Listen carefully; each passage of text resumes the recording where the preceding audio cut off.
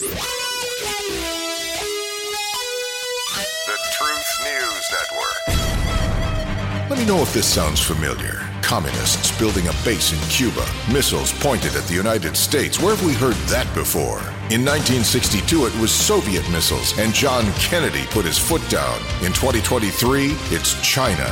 And where is the president's son getting much of his money? And are you hearing about this in the media? Well, in a world gone mad, you need a big fat helping of the truth. And the master of the truth is TNN, the Truth News Network. And your master of ceremonies is Dan Newman. You want one big fact that is undisputable. The world is on fire. I mean, absolutely on fire. I don't remember it being like this. Maybe it has been. Maybe when we were in World War II fighting one part of the war in Europe because Hitler invaded over there, and then the other part was in the Pacific where Tokyo bombed Pearl Harbor. Maybe then the fire of Earth may be similar to what we're experiencing now. But don't ever think it can't get worse. Oh my gosh, prophet of doom. No, I'm not saying that at all. Good morning, everybody. Never come here expecting to hear doom and gloom, because my glass is half full. That's the kind of person I am.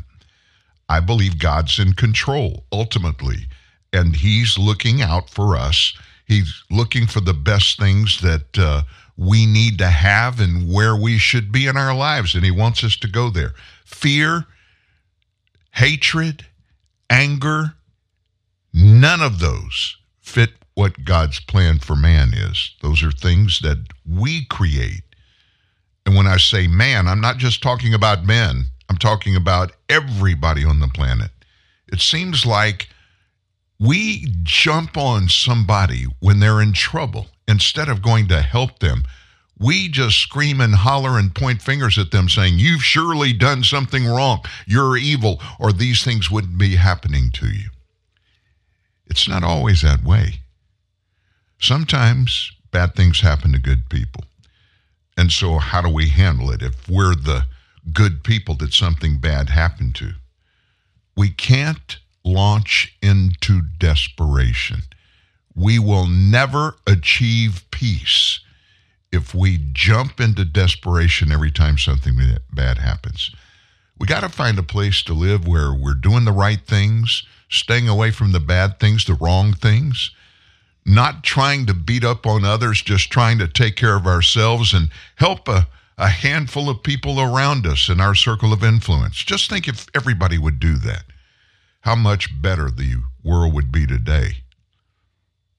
Now we look around, we don't trust anybody. I mean, the president's granddaughter, her Secret Service cover people in Washington, D.C., a Secret Service guy, I guess it was a guy, may not have been a guy, may have been a woman, but opened fire on somebody breaking into their vehicle. That's not supposed to happen. Not the president, his granddaughter. And so you put that in the context of our good friend Mike Johnson's, now Speaker of the House, the things that I've shared with you, how his life and the lives of his family members have just moved 180 degrees in a direction they weren't expecting since becoming House Speaker. Why?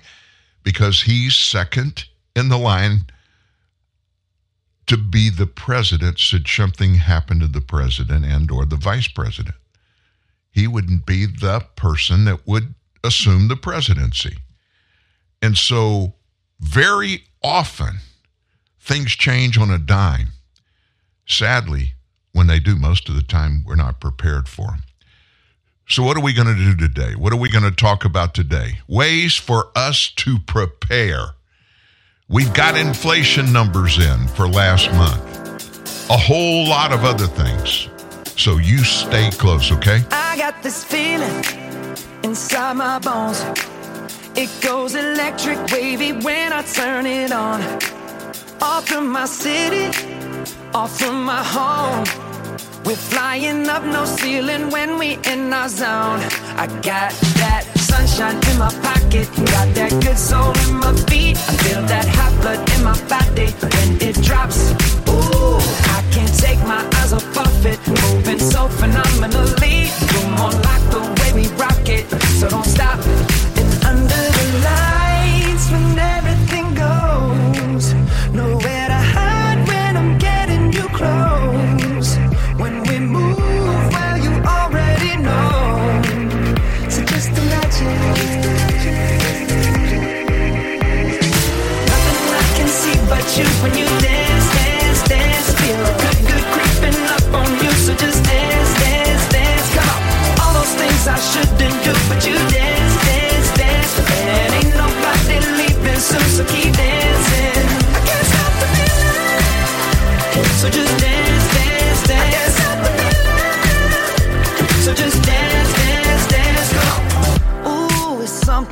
magical. It's in the air, it's in my blood, it's rushing on. I don't need no reason, don't need control. I fly so high, no ceiling when I'm in my zone. Cause I got that sunshine in my pocket, got that good soul in my feet. I feel that hot blood in my body when it drops. Ooh, I can't take my eyes off of it, moving so phenomenally. You're more like the way we rock it, so don't stop. Under the lights when everything goes, nowhere to hide when I'm getting you close. When we move where you already know, so just imagine. Nothing I can see but you when you dance, dance, dance. Feel the good, good creeping up on you, so just dance, dance, dance. Come on, all those things I shouldn't do, but you dance, dance, dance. And ain't nobody leaving soon, so keep dancing. I can't stop the feeling, so just dance, dance, dance. So just dance, dance, dance. So just dance, dance, dance. I can't stop the feeling, yeah. So keep dancing. Oh, yeah, yeah. I can't stop the. I can't stop the. I can't stop the. I can't stop the. I can't stop the. Nothing I can see but you when you dance, dance, dance. Feel good, good creeping up on you, so just dance, dance, dance. Come on, all those things I shouldn't do, but you dance, dance, dance. And ain't nobody leaving soon, so keep dancing. Everybody say.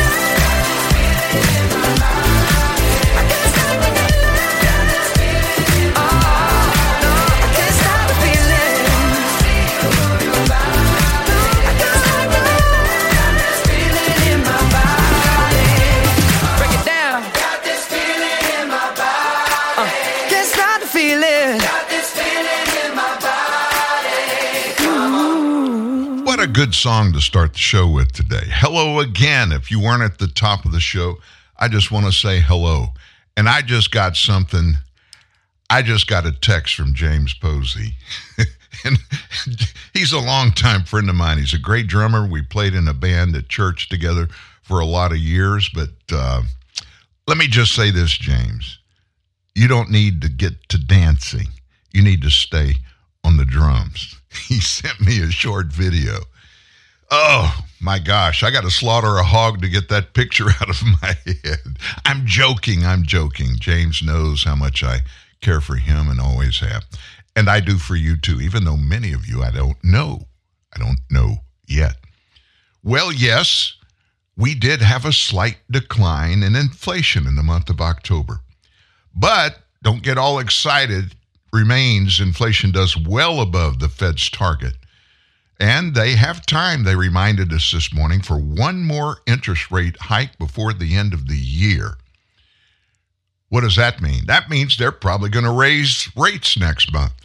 So what are the numbers today? The CPI, Consumer Price Index, it increased 3.2% on an annual basis in October, compared to 3.7% in September. That's slightly below expectations of 3.3%, which excludes the volatile categories of energy and food. Now, I don't know why they strip those two sectors of our economy out, because we all use energy, and dadgummit, not just James Posey, we all use food.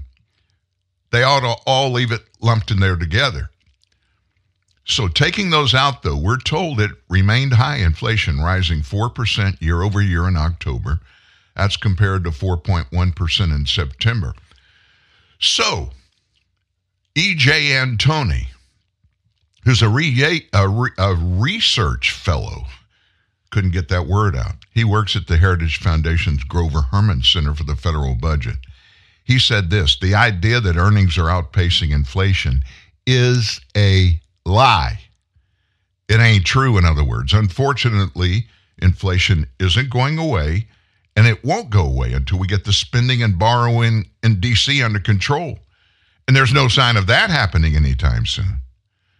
The lack of stable prices is going to continue dragging on the economy. You simply never have inflation like we've seen the last 2.5 years and then not have, he's bringing up the R word. Never seen this kind of stuff happen without there being a recession. We're not supposed to say that term in America. That's impossible. Joe Biden's president. He'll never let a recession come in here, right? Wrong. He's one of the chief reasons we are teetering on the edge of recession and have been since he took his oath of office. The man knows how to spend money. And he does it in dramatic fashion. Acts like there is an unending supply of it somewhere. And it is. It's kind of like my wife used to be. As long as she has checks in the checkbook, that means we got money in the bank. So just keep writing checks. Uncle Joe, we ain't got no more money in the bank. Quit writing the checks and let's work hard to figure out how to stop spending all the money in the checkbook every few weeks and having to go borrow more money. It's like kids. When kids go to college, if those of you that have had this happen, you know what I'm about to say. If you haven't, you got kids that aren't at that age yet, get ready because this is what's going to happen. We all of us always, we give the kid a credit card because, Mom, Dad, you can't send me off to college without having a safety net, a financial safety net. Well, okay, son, okay, daughter, okay, non-binary.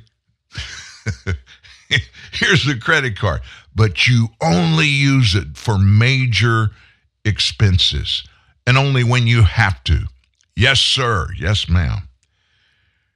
And then about 6 weeks into their first semester at college, they call home one night and say, Mom, Dad, I'm in desperation. I don't have any room on my credit card and I've got to buy food tomorrow. What do I do? And they just go on and on and on. And finally you say, I got to put this to bed. Hey, listen, I'll FedEx you another credit card tomorrow. You'll get it the next day. Borrow some money, 10 or 20 bucks from a friend, and the credit card will be there day after tomorrow. That's what Joe Biden does. That is what most presidents and most members of Congress have always done.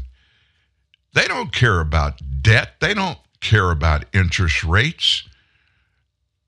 The only time they talk about doing things that are good for you and I, the voters and the citizens, is when they're either campaigning for re-election or they're wanting to become, for the first time, whatever position they want to occupy in the federal government. If you elect me, here's what I'm going to do.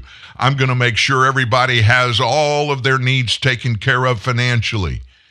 Why? That's the kind of person we are, not those other evil people that are different from us. We've got your back. We hear that all the time. I'm sick of it. You're sick of it. How do you tell when a politician is lying? Just watch their lips. If they're moving, it is likely they're lying. So what do we have in the news today? There is news out of the Middle East. There's news out of the White House, a bunch of news out of the White House. There's Donald Trump news.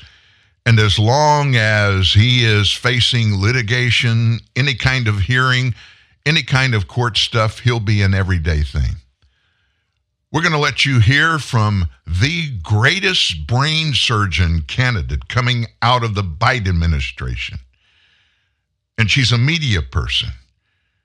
And she has some great words of wisdom for you. Plus, the left are trying to scare every Democrat wannabe that's here illegally, trying to scare them to death.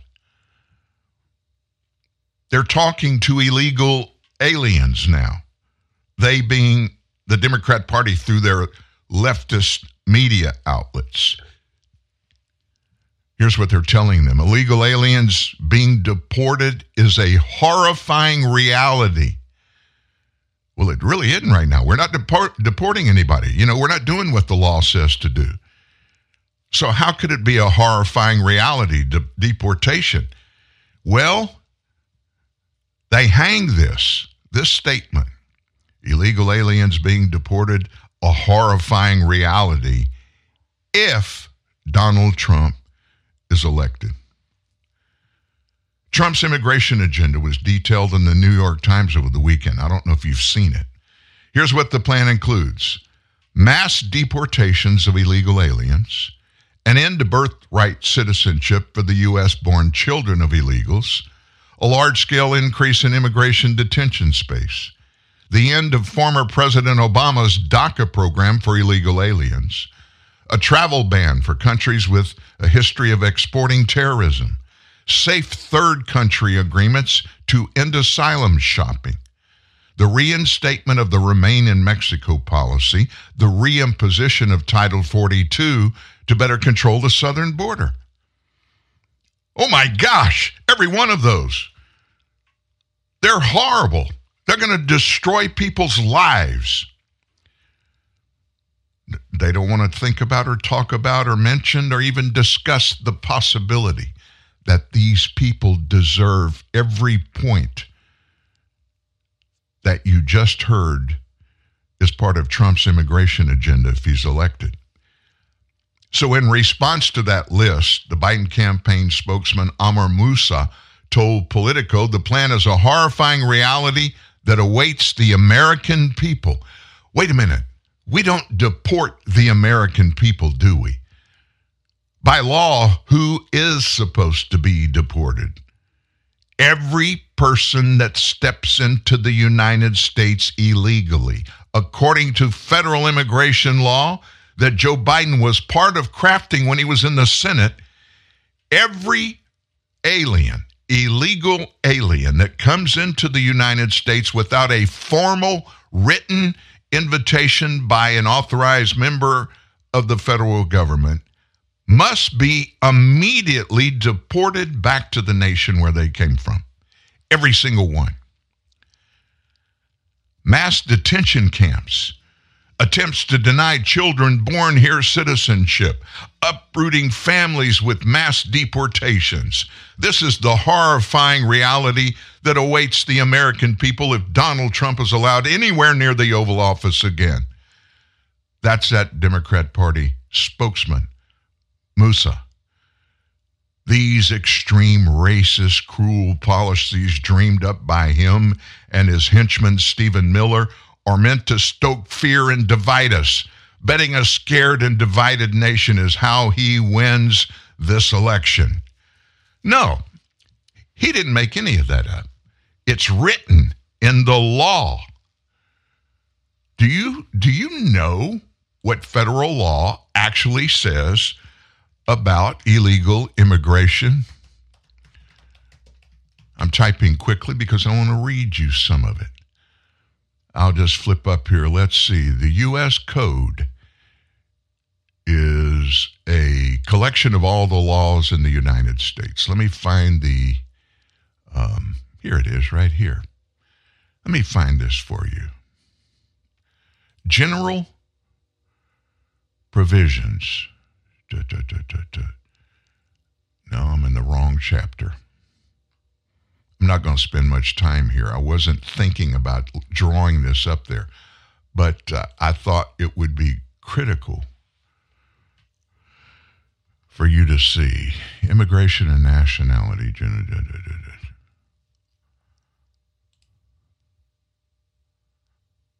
I'm not even going to stay here. What I told you is a summation of what the law says. Anybody that does that comes across the border without a written formal invitation to do so by a authorized person of the federal government, that person is to be immediately sent back to the country from where they came. And by the way, it also, the next clause in that law says that anybody that assists their doing so is also guilty of a federal crime. None of that matters to these people. Moussa, however he pronounces his name, the spokesperson, in the Biden administration, what they're doing is stoking fear, telling lies and stoking fear. Go figure, anybody would think it's an evil thing if anybody enforces the law, because that's the basis on which everybody wants to come here and benefit from protection under the law. That's a huge thing to people that live in Central America and South America. Do you understand that? You think we fear the law enforcement processes that come out of the Biden Department of Justice? There's no equal justice under the law here now. There's at least 2 levels of it, maybe 3 or 4. That's proven over and over and over again during Biden's 3.5 years. 3 years. Over and over again. If your name is followed by a D as being a registered Democrat, you're exempt. However, if you have any letter but a D, an I, or an R, independent or Republican, you're toast. They will come after you with a vengeance, and they don't care about the law. Unless, of course, they get in trouble under the law, and then they start screaming and hollering for help. All of this plays into what happened yesterday. One thing that happened yesterday in the U.S. House of Representatives. Marjorie Taylor Greene, Republican from Georgia, numerous times has filed motions for impeachment. One impeachment for Joe Biden, a second for DHS Secretary Alejandro Mayorkas.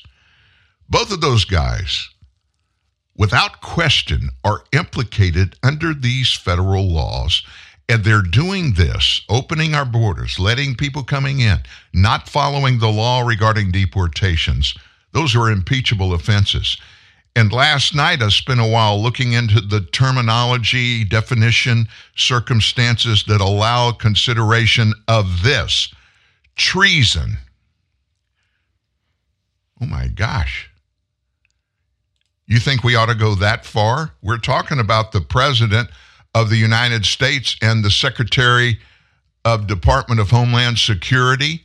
Yeah. Treason is one of the clauses, the very specific clauses that spell out what a person, a federal person in government, can be impeached for. So have you ever thought about what the definition of impeachment is? Treason. Those who are guilty of treason, high crimes, or misdemeanors.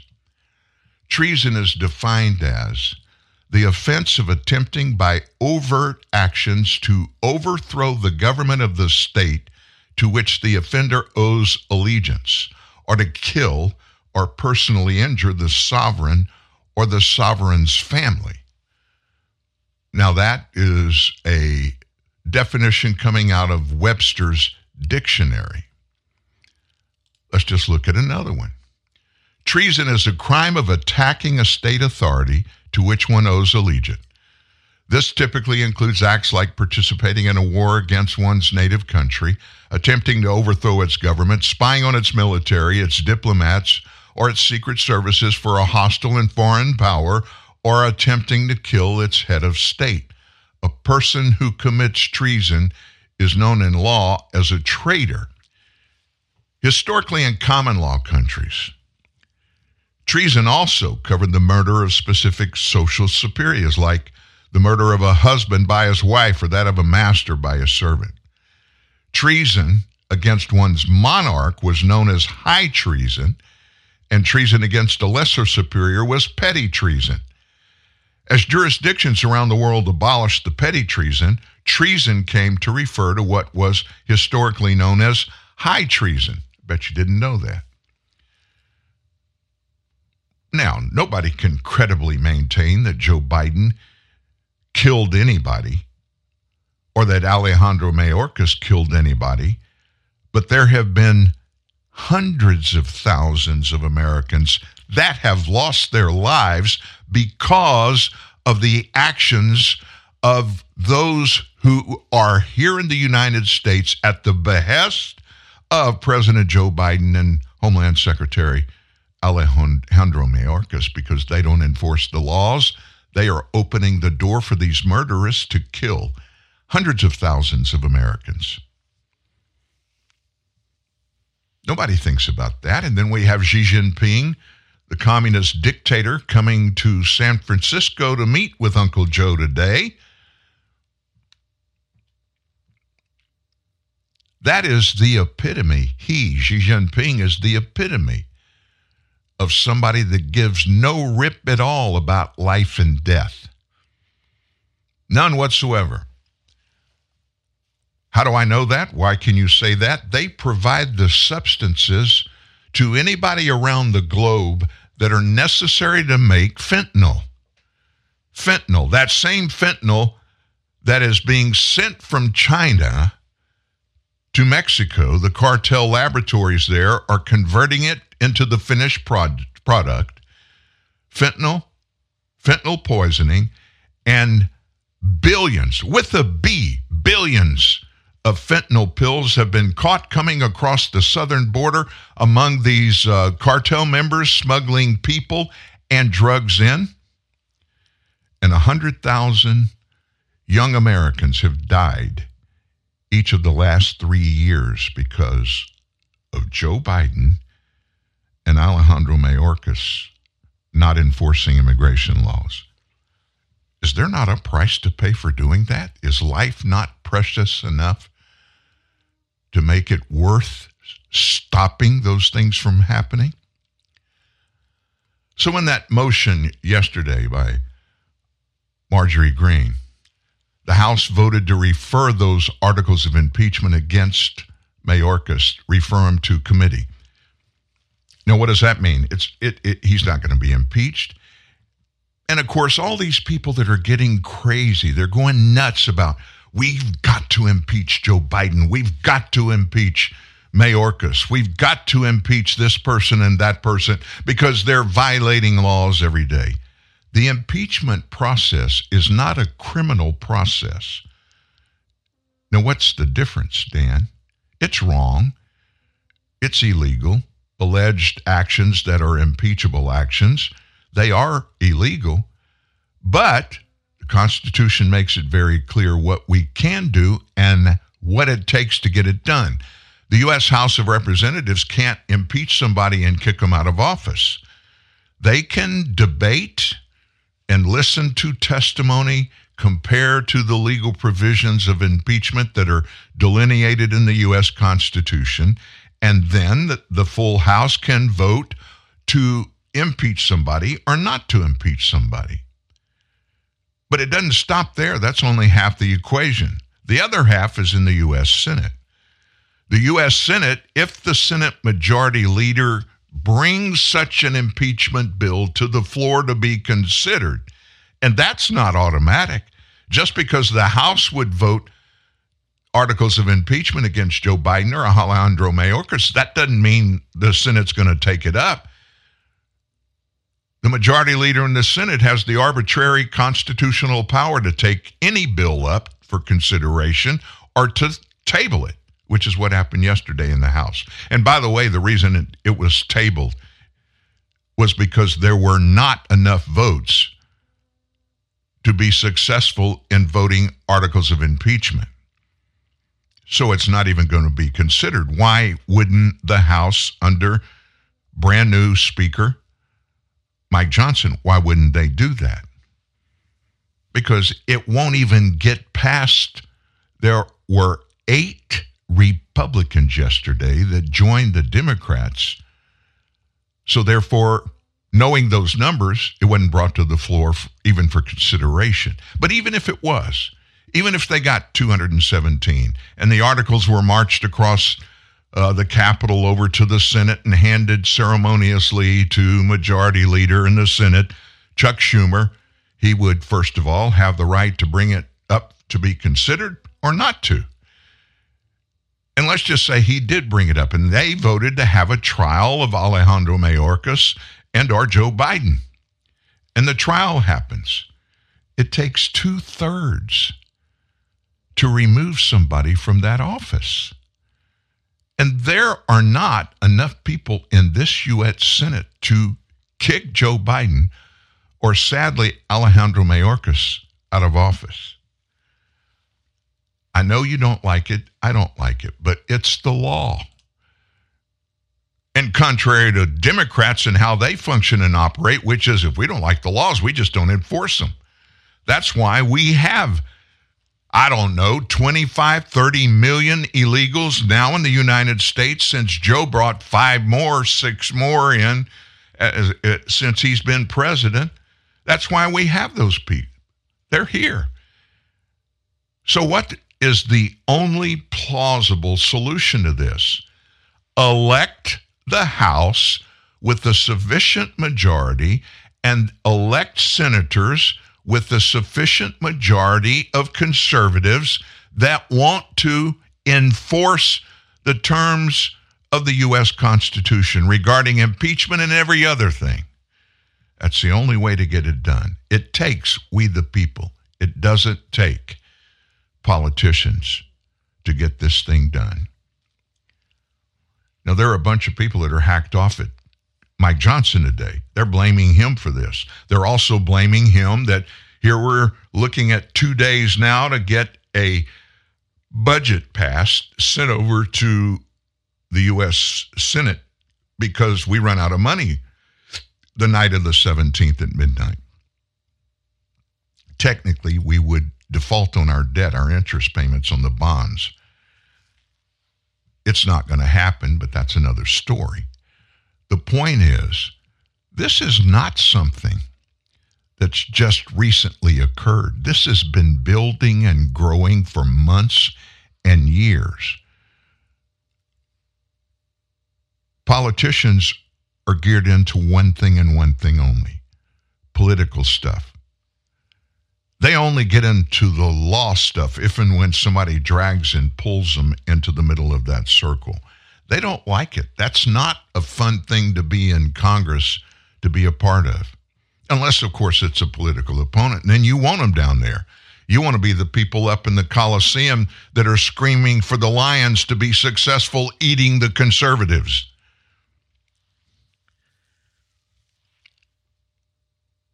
Politicians, just because they get elected to very serious and important spots, doesn't mean they're good at what they're being elected to do. It means because they made voters in their respective districts and states confident enough for those voters to pull the lever for them or to push the button to write the names down. That's all it means. And then you start piling on the what ifs, and you'll just go crazy, slap crazy trying to puzzle your way through it. So what do? Learn as much as you possibly can. Absorb as much of the right and the wrong things that are delineated in detail in the United States Constitution, so you know what's okay, what's acceptable, and what's not. And then speak to people around you, giving them truth. I was asked this morning early, I was asked yesterday, I was asked last night by people, what should we do? We know Alejandro Mayorkas is breaking laws every day. We know Joe Biden's letting him do that. They're spending money illegally. Joe Biden is spending massive amounts of dollars illegally. And when people in Congress, the oversight people in Congress, when they reach out to get documentation from the White House about the apparent illegal spending of taxpayer dollars through executive order by Joe Biden, they refuse to turn over the documents that prove it. And so what's the next step? They file a Freedom of Information Act in the courts, and that means whoever they're filed against must turn over the documents. Congress has done that. Guess what the Biden White House said? Hey, you see that finger, my middle finger? We're not giving you anything. We don't hear a lot about these kind of things. But most people Most of the 535 people that serve in Congress, most of them, listen, they're not all bad people. Many of them are not, but many of them are. And those, they don't give a rat's patootie what you or I think. You don't like what I'm doing? Do something about it. That's their mindset. I hate to tell you about that, but that's the way it is. That's the way it is. Rand Paul, Senator Rand Paul from Kentucky, I like him a lot. Sometimes I think he gets a little over the line. He goes hard to the right. I get that. But you know what? Those are his personal feelings. I have personal feelings. I want Rand Paul to respect mine. I respect his. And remember, the underlying thing through everything we ever talk about here is just because I say something, I believe something is so, that doesn't automatically make it so. Same for you. Just because you think something's right doesn't make it right. And the opposite is true. Just because you think something's wrong doesn't mean it's wrong. But there's truth in everything, in every process, in every sentence, in every paragraph. There's truth there, even if you find out the things that you thought were true are not. It's still somewhere inside of that. We just have to nail it down and guarantee by finding out for certain something is real or something is wrong. Rand Paul, he got into a discussion about what's going to happen at our southern border. What must happen at our southern border? Unless you change the law and allow people who come across the river illegally to be immediately put back on the other side, right. Unless you change the law to do that, nothing's going to change. I suspect what Democrats will call border security is a bunch of money to New York City to house illegal immigrants and paying for migrant hotels around the country, maybe sending the migrants to Disney World, but it's not going to be sending the migrants back across the Rio Grande. So I'm very suspicious of it, but I also don't like the fact that they're lumping it into a bill with another $50-60 billion to Ukraine and no pay-fors and no conditions. No conditions that Ukraine's got to do something. We're paying for Ukraine pensions. We're paying for Ukraine workers. We're paying for Ukraine small businesses. I mean, there's some dress shop over there got a grant from us. I mean, this is crazy, and Americans are not for this. You know, we have to borrow the money from China to send it to Ukraine. That's one particular thing that what I'm talking about and what we've been talking about since the top of the show. That's one thing, southern border stuff. Let me give you some examples of other things. Judges in 2 cases now have slapped Donald Trump with gag orders. Gag orders, meaning you can't talk about any of this stuff. We're trying you. The feds are trying you, but you can't talk about it because that will, of course, impact what people think and what people say in the courtroom, and you just can't do that. Well, you and I both know that's a violation of the First Amendment. 56% of voters in the U.S. say that them doing that to Donald Trump violates Trump's rights to freedom of speech. Americans by wide margins say gag orders himself imposed by judges against Trump violate Trump's right to free speech. 56% of voters say orders barring him from commenting on the cases that are filed against him, that undermines his First Amendment guarantees. And another 32% said the orders did not infringe on his right. How do those 32% come up with that? 12% said they weren't sure. One exclusive poll of more than 1,000 U.S. adults comes as Trump, his lawyers, and voters grapple with the implications of curtailing the speech of any prominent politician.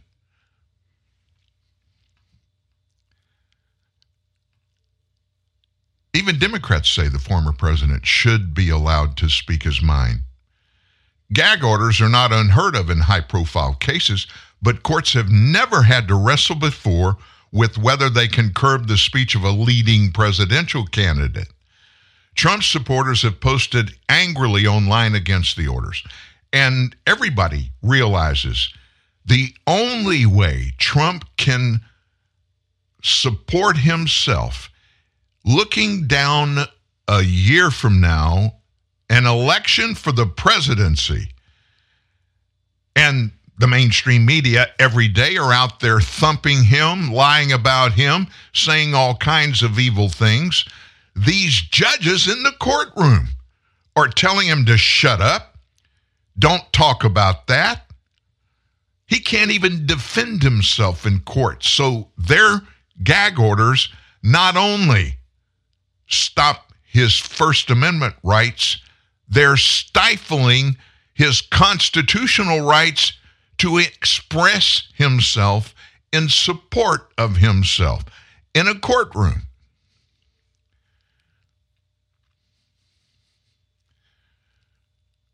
Elise Stefanik of New York, a Republican congresswoman, she called the gag order unconstitutional and illegal.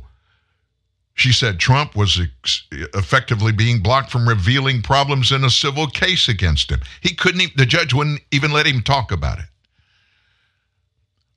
Right-wing commentator Libby Emmons said the order only goes in one direction, to silence Trump. Trump has been hit with gag orders in two of the cases against him. District Judge Tanya Chutkan in D.C. imposed a gag order October 16th, restricting his speech about those involved in the case, accusing him of scheming to overturn his 2020 election loss. That federal judge says he can't even say, no, I did not scheme. He can't even say that. He's under a gag order. Her order stopped Trump from targeting Jack Smith, the special counsel prosecuting his case. Now, wait a minute. Jack Smith, he says all kind of crap. Allegations out the wazoo against Trump. None of it proven in a courtroom. None of it.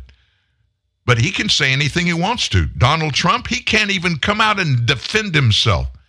Even on the same outlets, news outlets, go to the same place where Jack Smith is making his case to the public against Trump. Trump can't go there and defend himself. Now, a federal appeals court temporarily lifted that order on Friday and set arguments for November 20th before a panel of 3 judges, all appointees, by the way, of Democrat presidents. So how is that going to come out, huh? Trump this week testified in the civil fraud trial against him, where he's been fined twice for breaking a gag order.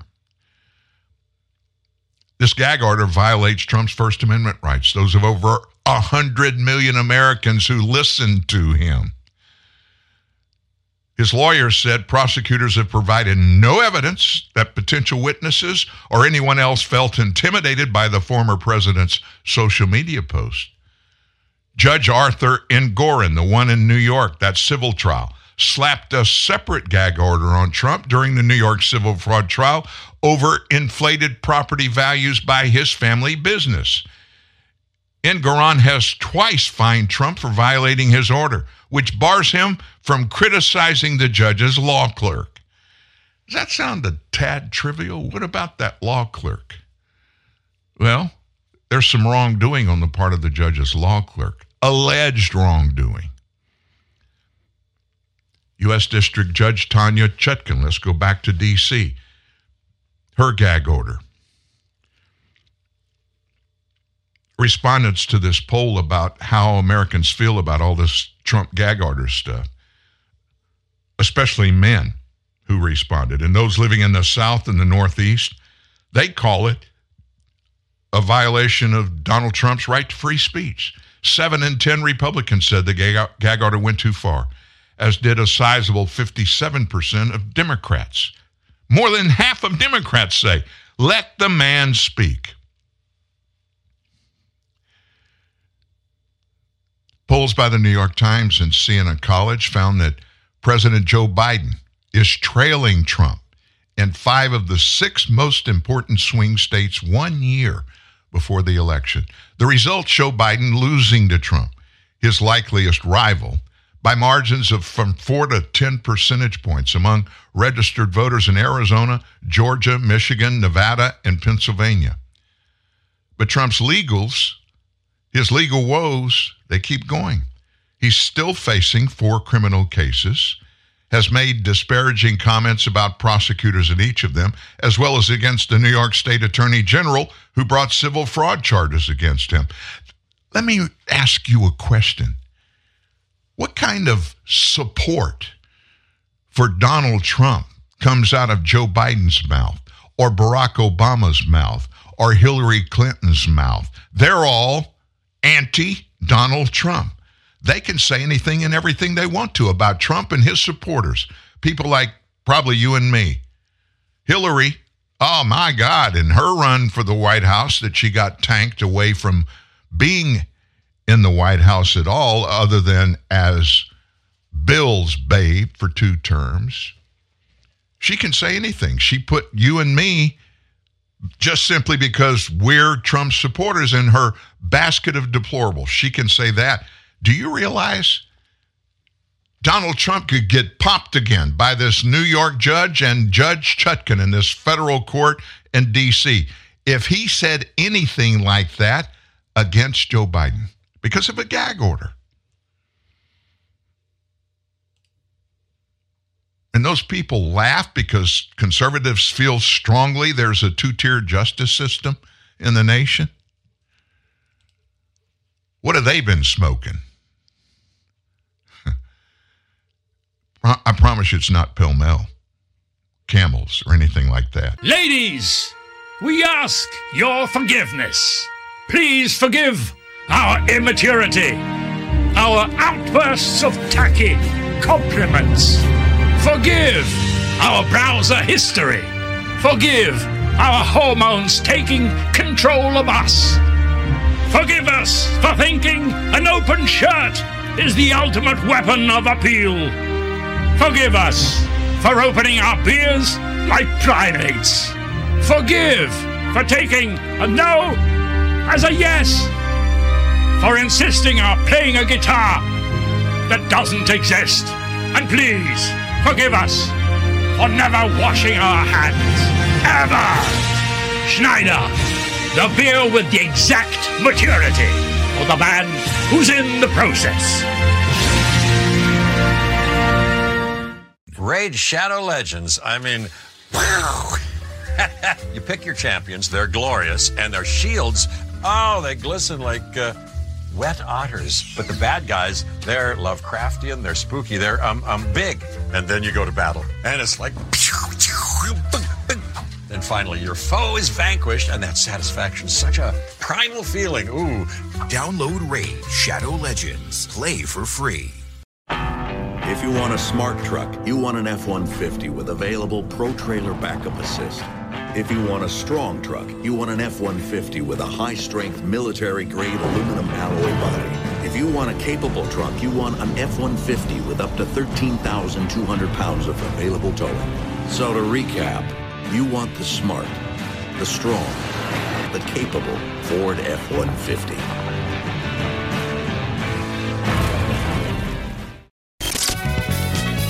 In the clown car of the deep state, you will never find a greater den of scum and villainy. You need a hero. Here again, blaster in hand, is Dan Newman. I'm going to jump off this gag order things after I point this one little oxymoron to you. Biden administration's own staffers, Joe Biden's own staffers, have turned on the president and are accusing him of spreading misinformation. Now listen to this. A coalition of State Department staffers are accusing Biden of spreading misinformation as he responds to the Israel-Hamas war.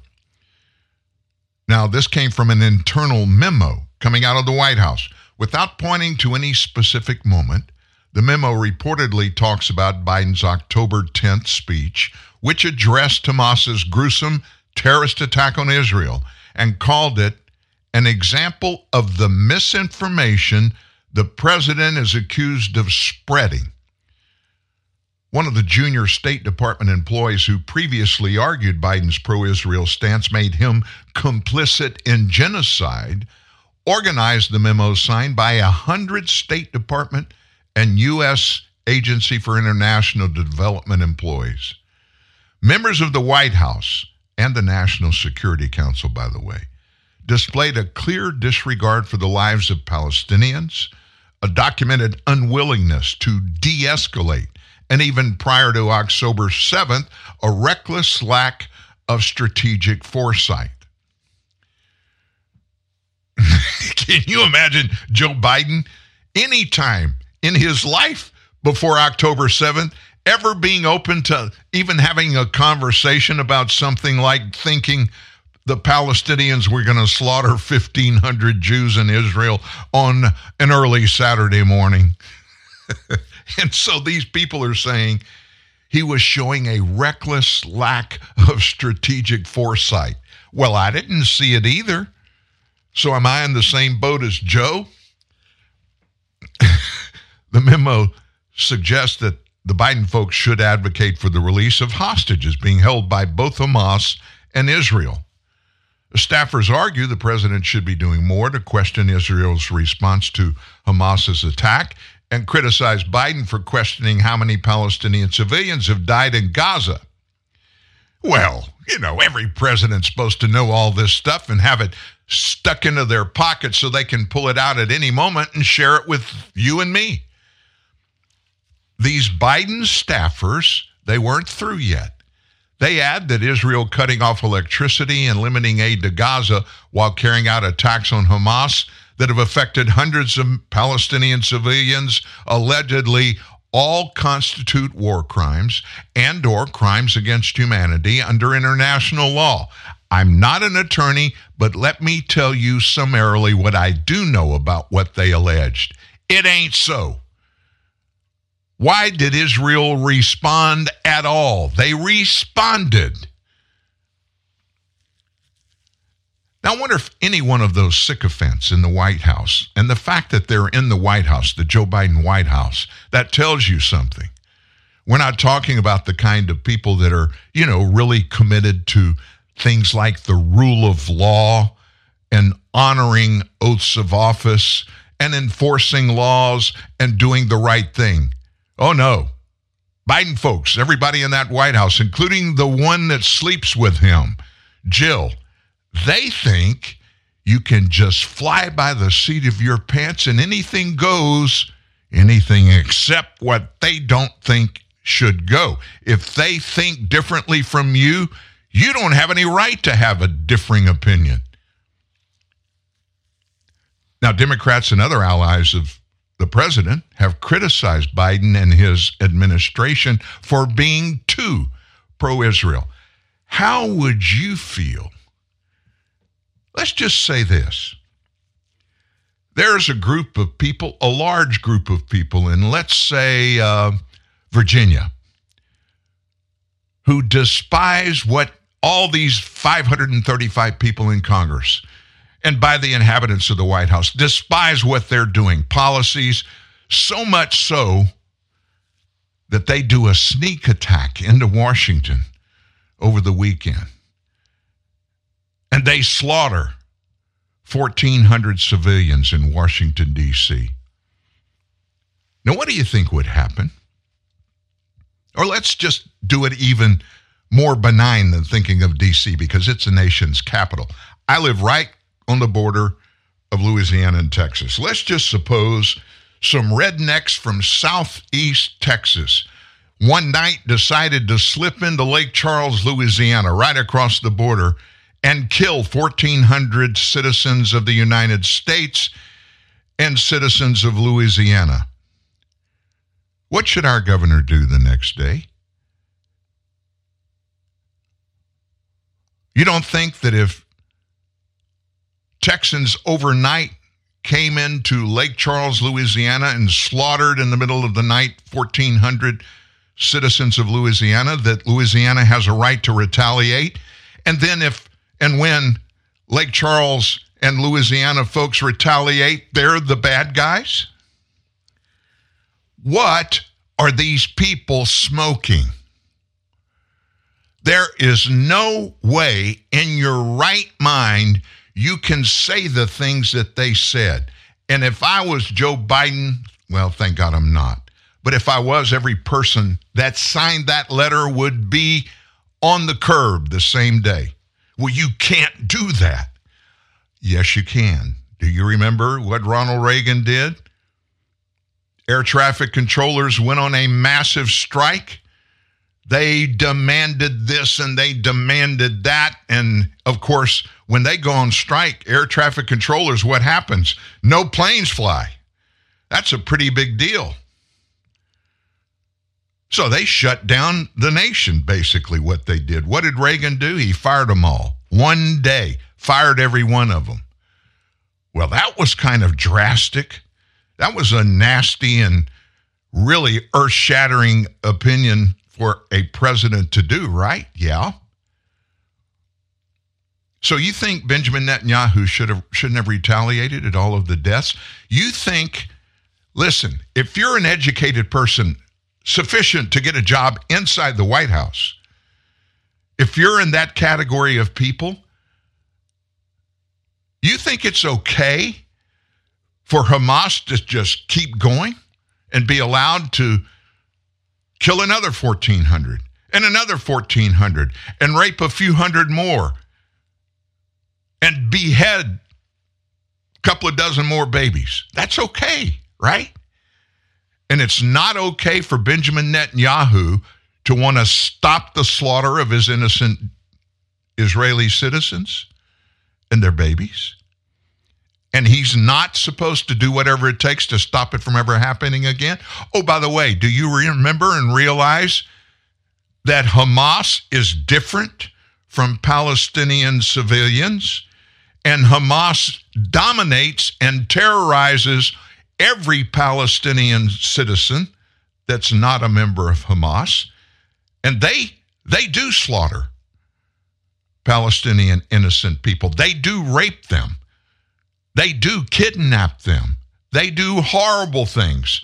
They set up their operations inside of hospitals and schools, knowing or basically daring Benjamin Netanyahu and anybody else that wants to attack them, and they know these innocents are going to be killed when they're attacked.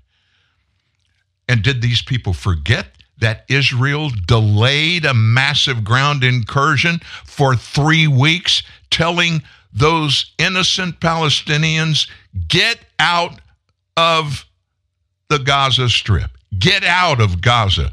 Go south. Get away from it, because here's what we're going to do, and we don't want you caught in the crossfire. 3 weeks, every day, told them that. You think Hamas did that? You know, being right is something that I covet, but I don't demand it. I don't have the right to ever claim that I know everything about anything. I don't have that right. Even when I do, there may be somebody that has a differing opinion. And then having a different opinion doesn't mean I'm wrong. It means they have a different opinion from me. That's okay. But they're out there slamming the president because he came out and he diminished. He called what Hamas did, what they did. He called it out. That's what Benjamin Netanyahu did. And Netanyahu said, we're not going to just do this one thing. Hamas has been slaughtering innocents for decades. We're going to kill every one of them so this doesn't happen again. Wow. So, that brain surgeon from the Biden administration that I mentioned to you, I think you probably, everybody that listens to me knows I'm talking about Jen Psaki, former White House press secretary. I tell you how brilliant she is. She got away from, Joe Biden got away from the White House, which I think anybody should be able to do that if they can, because he's a sinking ship, no question about it. But Jen goes to MSNBC. Oh my gosh. And of course, she was perpetually every day in White House briefings. She was Joe Biden's number one fan. Forget about what he does. Forget about what he says. Y'all look at me. Listen to me. I'm giving you the facts. I know everything about Joe. She was in the tank, all in for Joe. But maybe, just maybe, Jen Psaki has changed her mind. There's a lot to be concerned about right now when it comes to a second Trump term. Let's continue with Jen Psaki, because now she's warning us what evil Donald Trump might do if he gets that second term. And yet, the hand-wringing and cocktail party speculation about an alternative to Joe Biden is continuing, will continue. Guess what? Joe Biden isn't perfect. No candidate is, by the way. But we have to understand what the alternative is here. If elected to a second term, Donald Trump would prosecute anyone he deems an enemy, unleash troops on protesters, and essentially unravel the rule of law as we know it. And this time, he plans to line his administration with people who will actually help him do it. What evidence do you know that she could justifiably make those claims that she just did if Donald Trump is reelected? He would go after every one of his opponents. No, that's what Barack Obama did. He would go after journalists. No, he was in 4 years. He never went after a journalist. Barack Obama did. This illustrates what I've said for I don't know how long. They say it. And sadly, there are a lot of people out there that hear them saying these things that believe them. Keep listening. But sure, Joe Biden is 3 years older and occasionally trips over things. Look, there's a lot to be concerned about right now when it comes to a second Trump term. The speeches are getting much more disturbing and much more unhinged, and we should all hear it that way. By the way, again, you guys know I've been critical of Trump. I'm not supporting Trump right now. I think there's a much better choice on the Republican side in Ron DeSantis. I think that's fairly obvious, and I think a lot of people are going to be shocked in Iowa. But this endless, this hand-wringing, this fear-mongering, this craziness from, by the way, a woman who is now thought of as a journalist on MSNBC who worked for Joe Biden, right? She was the press secretary for Joe Biden, and now she's analyzing the news on MSNBC. Like, the whole thing. You heard what he said. He said, I think there's a better pick than Donald Trump. He is in Florida, and he likes Ron DeSantis. I happen to diminish that. I don't think that's nearly accurate enough. But you know what? Making that, saying that, sharing his opinion, that doesn't mean what he's saying is actually fact. And he didn't come out like Jen Psaki does every time she opens her mouth and saying, you fool. If you don't support Joe Biden and you're thinking about supporting Donald Trump, you're going to die.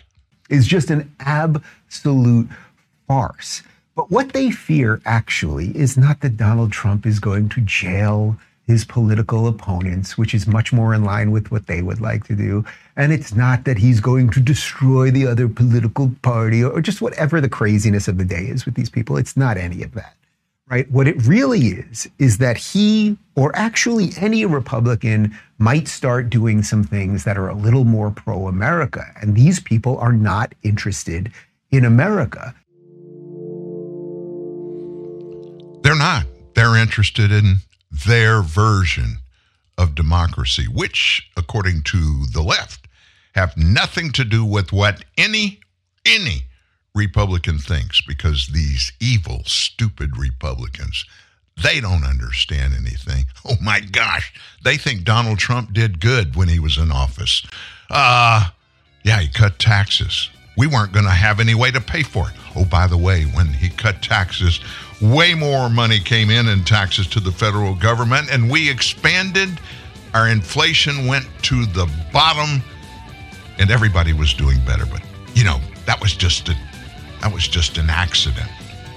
Well, it's top of the hour, second hour on Tuesday. What happens every Tuesday? Steve Baker joins us. I got something special for you regarding Steve Baker after this. He'll never let you fall to the lies. Your bulwark against the tide of fake news. Dan Newman, TNN, the Truth News Network.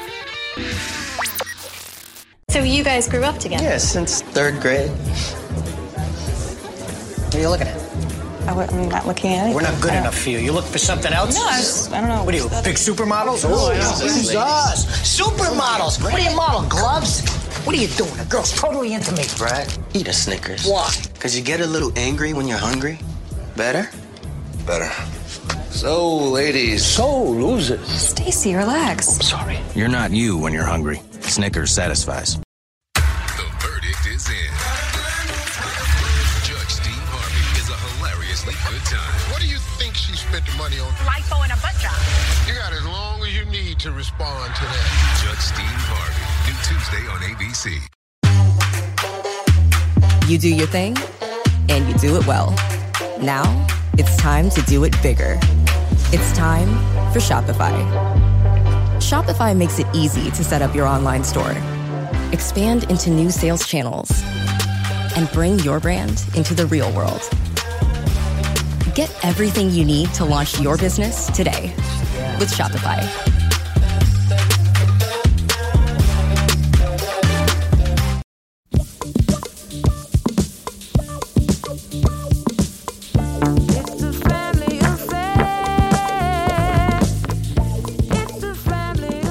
Steve Baker has become a family member to this show. He and I are very close friends.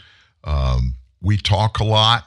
I can guarantee you know that we are very close because of the way we talk when he's on this show. He called me early this morning. He's back in Washington, D.C., and he's there to go into a trial.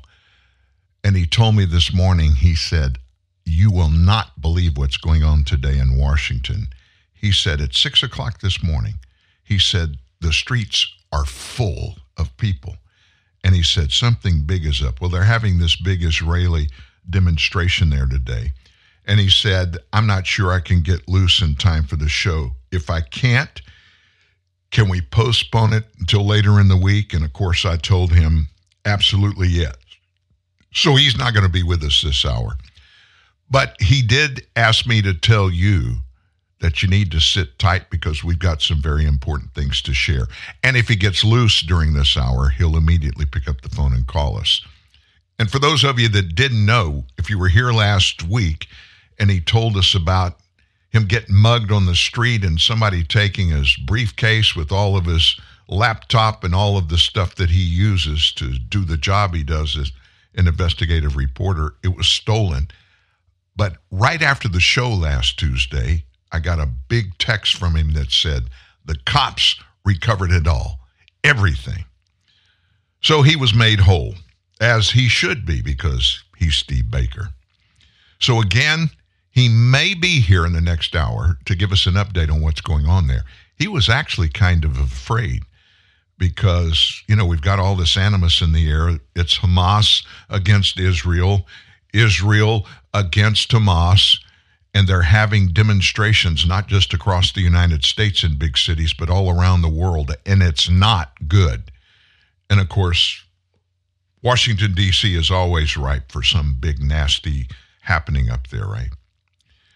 Anyway, there's news out about our mail-in voting thing.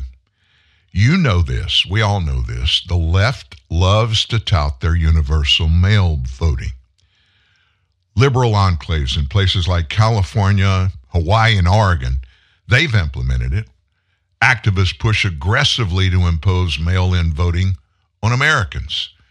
But even as they push it, despite repeated examples of fraud, the left simultaneously attacks any efforts to make vulnerable mail voting more secure. Indeed, the left holds outright disdain for even minimal safeguards for their mail ballots.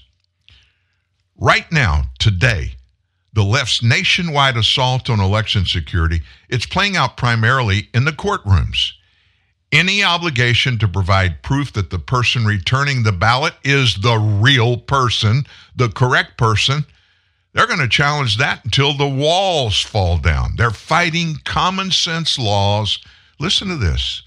In Texas, Georgia, Wisconsin, Arizona, Michigan, and countless other states, On Friday, the most recent battle played out in the Kansas Supreme Court.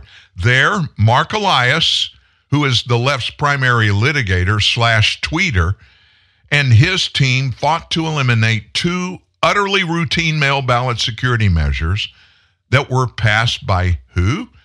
The representatives of Kansans, their state legislature.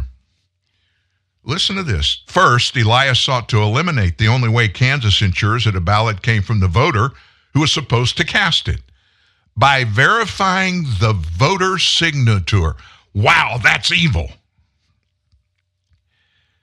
If the left gets its way and bans signature matching, once Kansas sends out a ballot, officials will have no way to verify who really returned it. They would be barred from comparing the signature on the ballot with the signatures in the voter's file, including even the signature that the voter gave the ballot was requested mere weeks prior. Now, why would any American want that to happen? You know the answer to that. The left, they totally hate the election system, and they do anything and everything they can to corrupt it.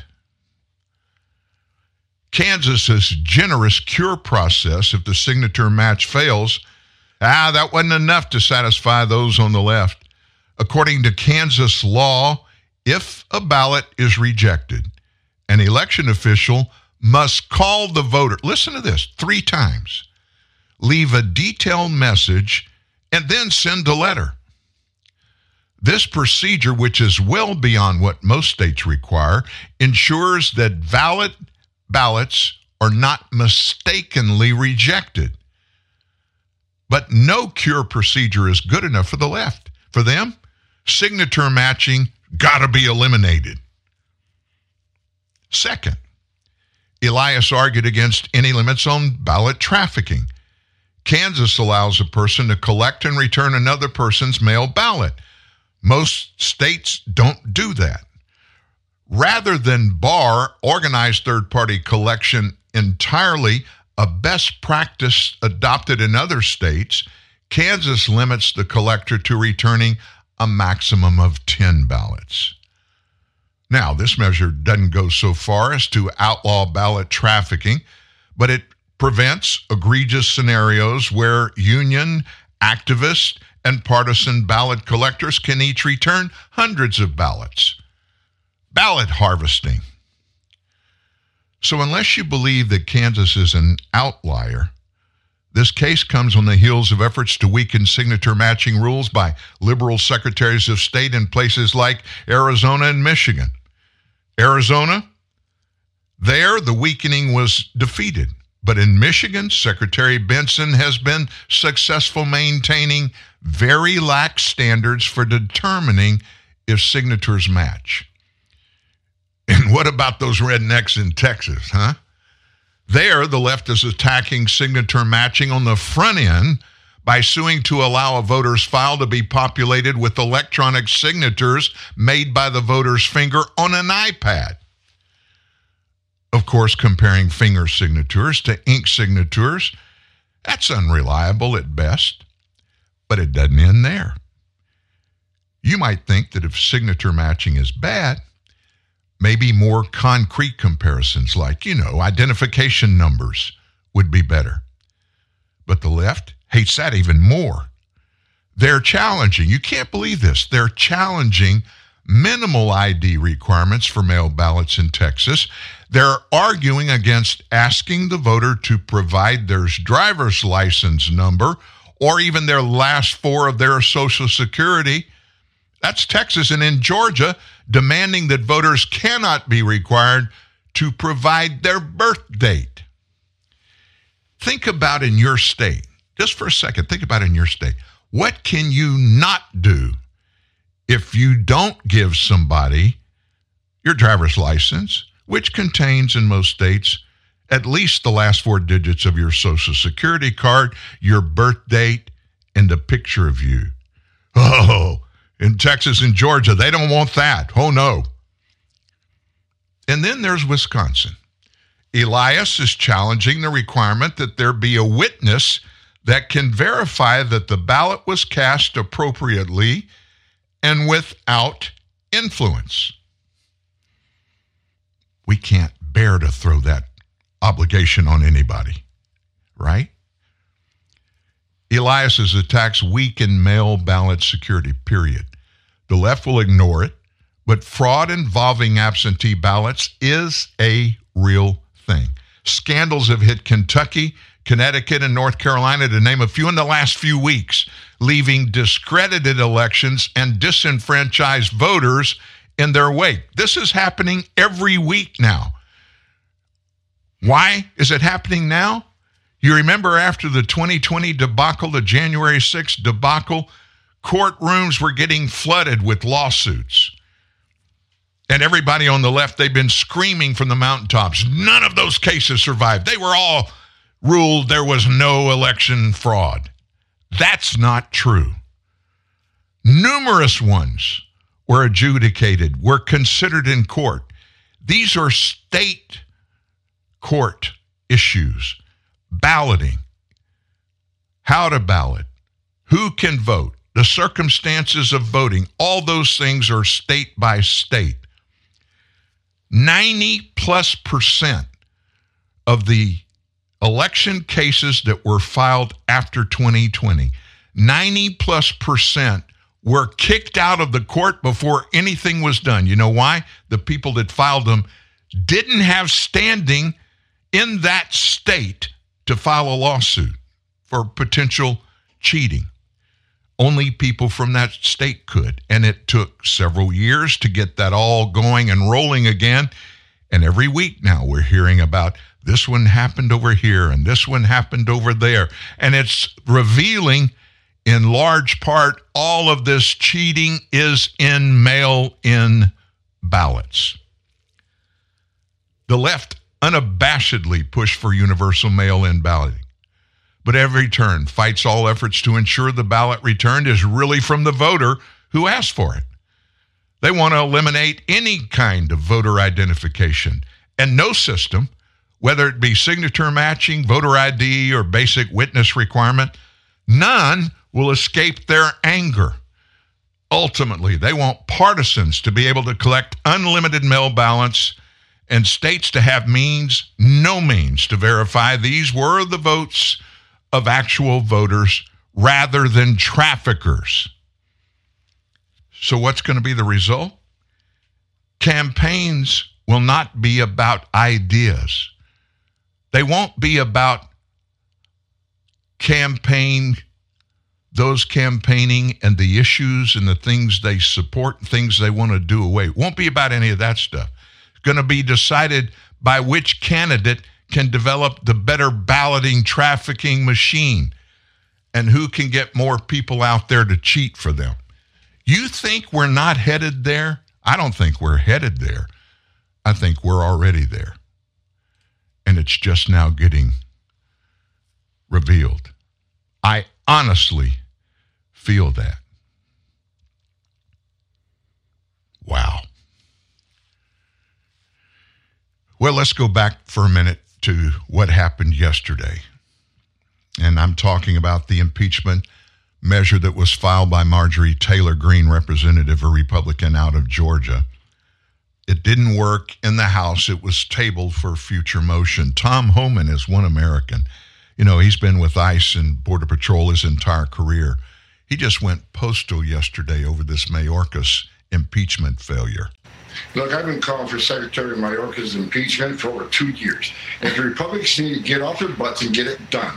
Under this secretary, we have lost control of the border. We have record number of known as suspected terrorists being arrested at the border. We got a record number of gotaways, and we got a record number of Americans dying from fentanyl overdoses. We got 112,000. You got 1,700 migrants have died on U.S. soil. Every record he's broken has been a bad record. If they can impeach President Trump for making a phone call to Ukraine, they certainly can impeach Alejandro Mayorkas for turning his back on the security of this United States. He has all the data points you and I have been talking about. He knows the data, but he's ignoring it, and he's had done a damn thing to slow the flow on that southern border. That's right. Not one thing. You never have to wonder where Tom Homan is about that. I mean, he has been at it from the very beginning, talking about cheating, talking about illegal immigration. None of it's legal. The way it's happening, not a single thing. How long can the United States of America sustain this? How long? Think about, for a moment, just the voting system.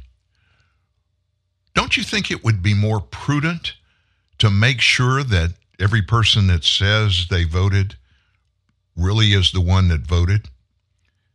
And just using something that they already have, they're required to have for a multitude of things, driver's license, passports, voter's card, registration, any of that. It's realistic because here's the thing the left doesn't want people to believe or understand.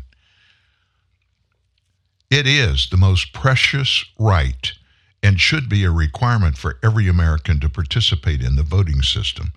Why? That's the way we form our government and reform our government every couple of years. We're the ones that choose who's going to Washington, D.C. to represent us on every federal issue. The same thing happens regarding our local law enforcement, legislation, rules. I'm talking about, police juries in Louisiana, city councils in other states. I'm talking about the House of Representatives in each state, the Senate in each state, and both of those at the federal level. We, the people, pick those. Why do we pick them? Is it because they're the best looking, the smartest, the fastest talkers? Some people vote that way. But the majority of Americans, they want the right people there that care about them, the voters, that care about what these people see are dealing with locally and nationally and what they want their representatives going to Washington, D.C. are going to do when they get there. If those people don't do it 2 years later, there's a way to remove them. Vote them out of office. I think in large part, the voting representation in the polls that I've seen about Joe Biden, I think it is way worse than what the polls are saying. Americans are not stupid, and Americans always vote with their pocketbooks, with the money in their lives, or the lack of money in their lives as it pertains directly to who they vote for. You can say a lot of things about Donald Trump. I don't like a lot of things about Donald Trump. I don't agree with his messaging process. I don't agree with things that he says or how he says it in large part. But you cannot credibly disagree. You can disagree all you want to, but you can't credibly disagree with this one thing. I, economically, in my life, are way worse off than I was during the 4 years of Donald Trump.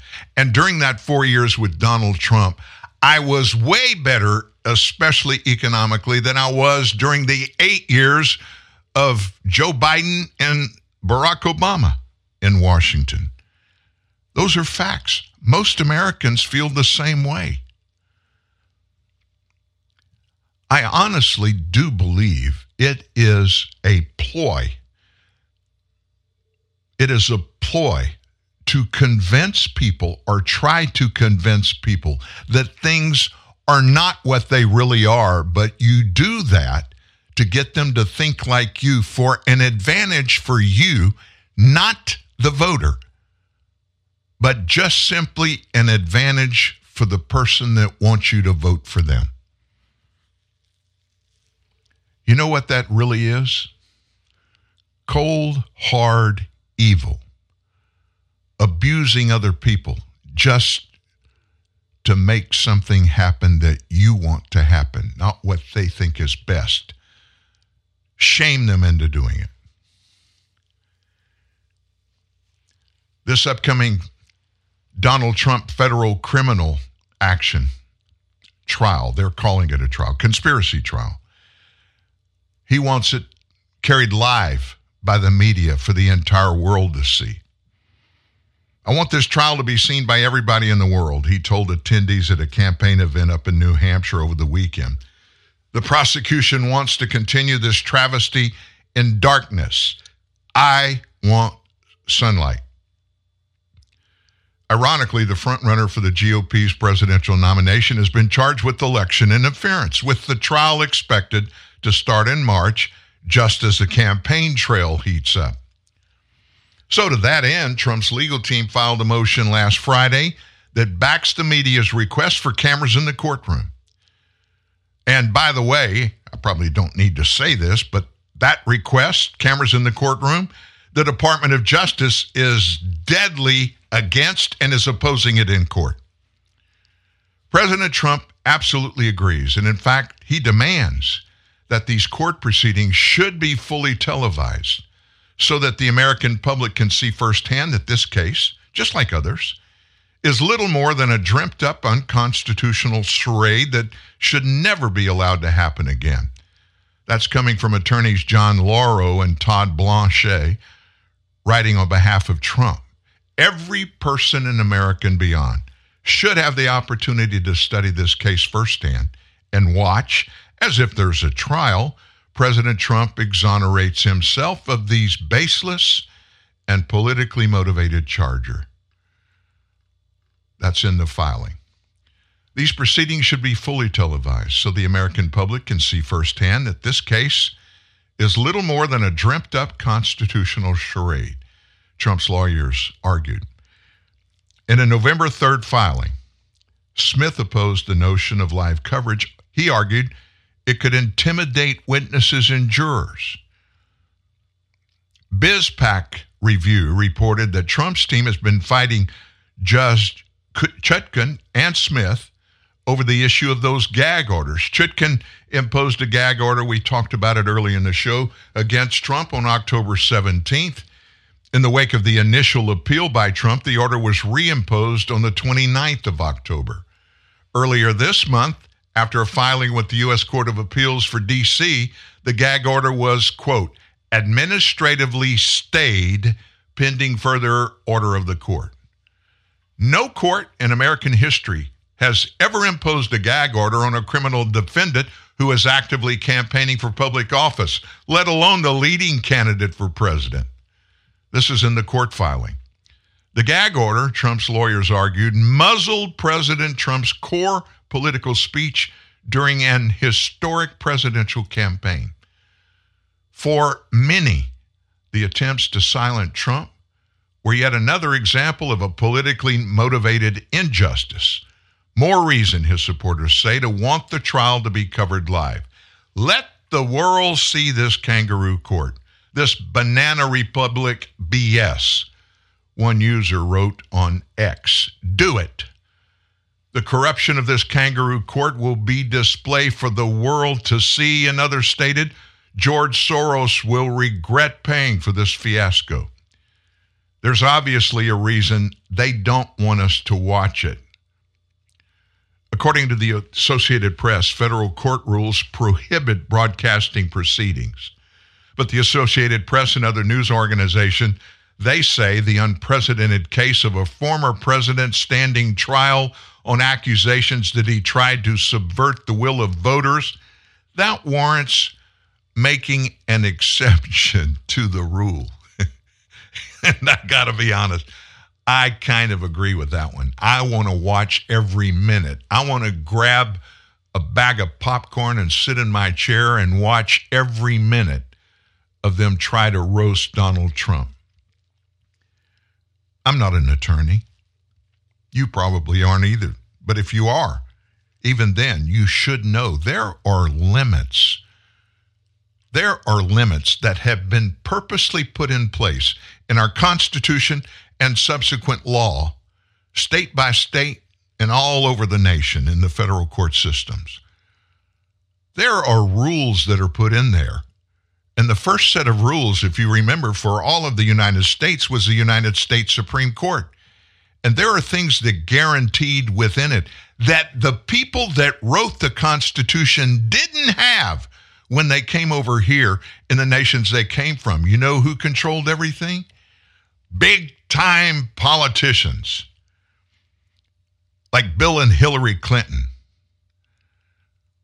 Barack Obama, and even others before those. It's supposed to be equal justice, equal treatment under the law. Not so if your last name is Trump. Get crackin' and feel unbeatable with new omelet bites from Dunkin'. Bacon and cheddar or egg white and veggie. Made with cage-free eggs and packed with protein. Take on the day with new omelet bites from Dunkin'. America runs on Dunkin'. At Akio, we've been making the best in mobile phones for over 20 years. How did we get there? By putting ringtones in every commercial that make you think your phone is ringing. Whether you have a new phone, an old phone, or just leave it on vibrate, we make sure you always hear your phone in our commercials. It's our way of saying, we hear you. So don't be silenced when opportunity calls, pick it up. It's for you. Akio Mobile. Your juvenile mate. Everyone has one. The guy that's fun to be around, but he's dangerous to be around. You've got to keep him away from your things, like your tools, your gadgets, and your girlfriend. So before you get your juvenile mate around, get your lips around a Dare Iced coffee. The real Arabica and Robusta coffee kick will tell you what to do. Hire a jumping castle. Hours of fun for kids of all ages. A Dare Iced coffee fix will fix it.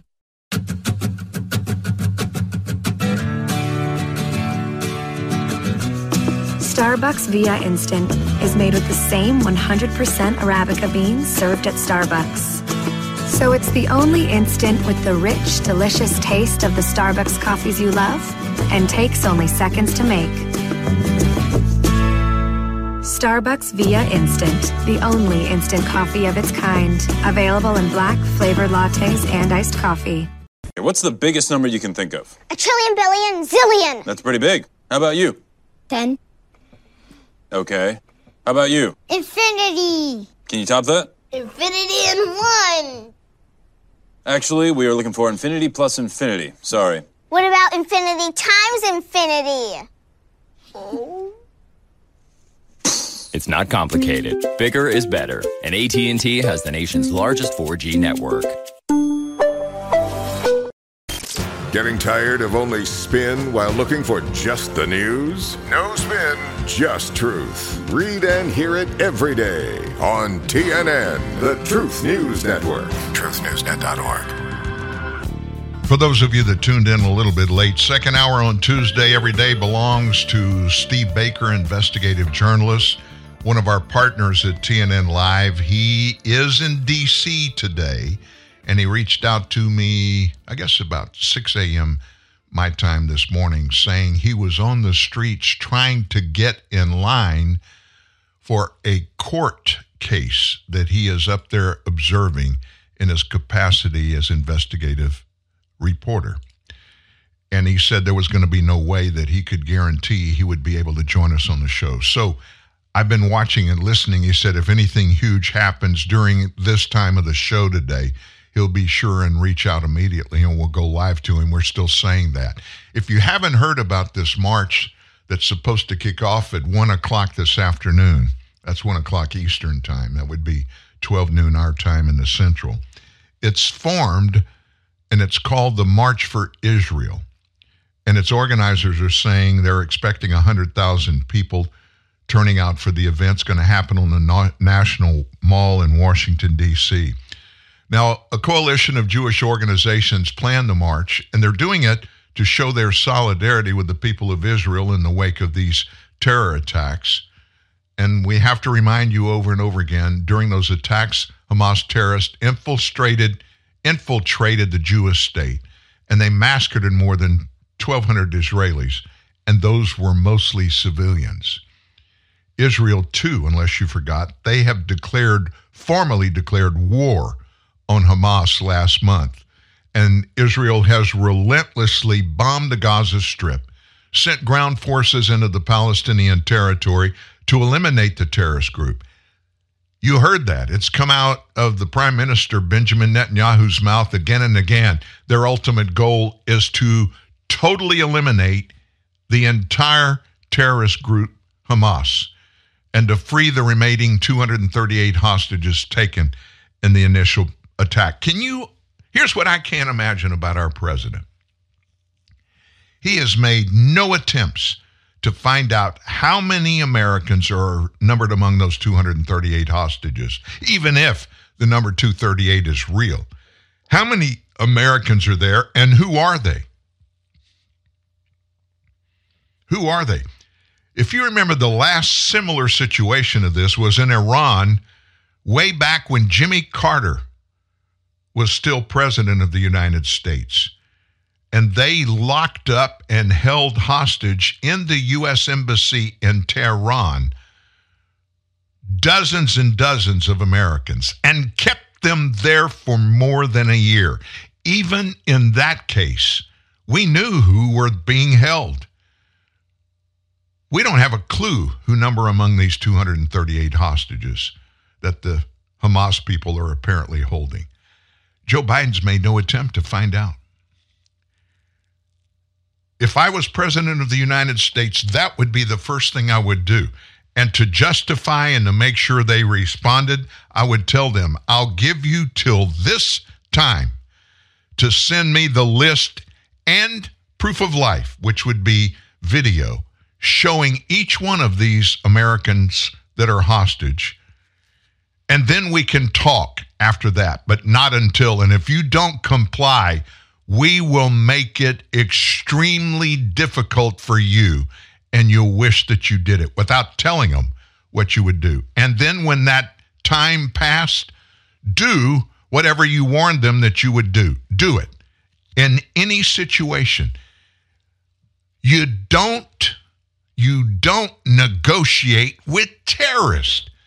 The fact that they are terrorists proves to you they don't give a rip about what's good or what's right or wrong. They're going to do what terrorists do. Terrorize people they want something from, period. In the U.S., it's always been called blackmail. In this whole debacle, thousands of Palestinian civilians have been killed in crossfire, a consequence of Hamas placing military targets next to civilian infrastructure like schools, homes, hospitals.